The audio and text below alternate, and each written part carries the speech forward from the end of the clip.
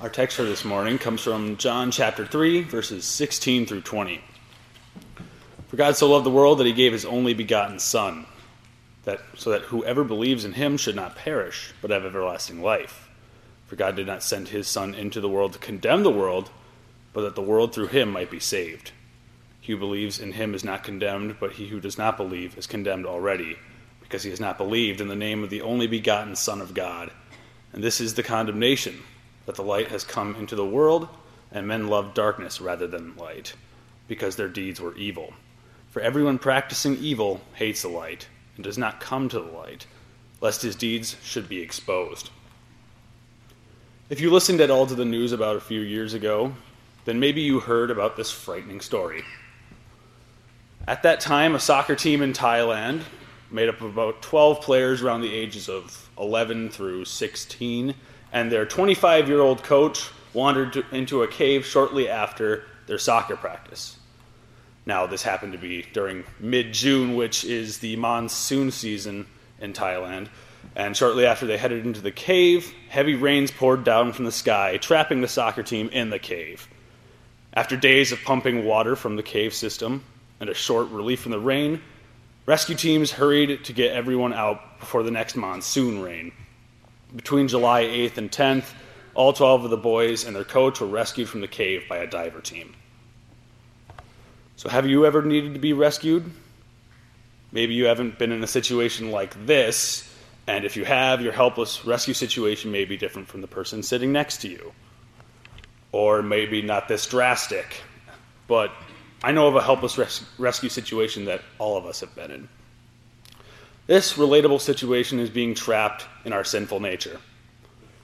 We all have been stuck in that cave of sinful darkness with the floodwaters of imperfections surrounding us, showing us no way of escape. We aren't doomed, though. We have a rescue team sent in to save us. God has a rescue plan for those in darkness, a rescue team ready to pull us into the light of his grace. When the soccer team rescue was planned, their situation needed to be assessed properly. The rescue team needed to see where the soccer team was at in order to plan the rescue. God knows where we're at, and he's planned accordingly. Let's see where we were at so we know exactly what God has helped us from. The situation that we are in is that we are trapped in the cave of sin. The situation in the cave of sin is true of all people. By nature, mankind is drawn into the darkness of the cave of sin. Mankind's sinful flesh wants to take part in activities that are contrary to God's will. For it is as Jesus says, men love darkness rather than light, because their deeds were evil. All people of this world in their sinful nature want to be in that cave. They want to go spelunking in this cave in order to take part in the rebellion of authority, the harming of others, the lusting of pleasures, the stealing of possessions, and many other activities that satisfy their selfishness. Without God, anything that mankind does is truly against his radiant light. It says, the prophet Isaiah says, "But we are all like an unclean thing, and all our righteousnesses are as filthy rags. We all fade as a leaf, and our iniquities like the wind have taken us away. And there is no one who calls on your name, who stirs himself up to take hold of you, for you have hidden your face from us, and have consumed us because of our iniquities." Isaiah points out aptly that we can't call on his name because of our sinful flesh. We can't take hold of him because of our disobedient nature. We were trapped in the cave of darkness, but our heavenly and gracious Lord had a plan to extract us from the cave of sin, and he is going to send in help. He had this plan since Adam and Eve's fall into sin. Genesis 3:15 states, "And I will put enmity between you and the woman, between your seed and her seed. He shall bruise your head, and you shall bruise his heel."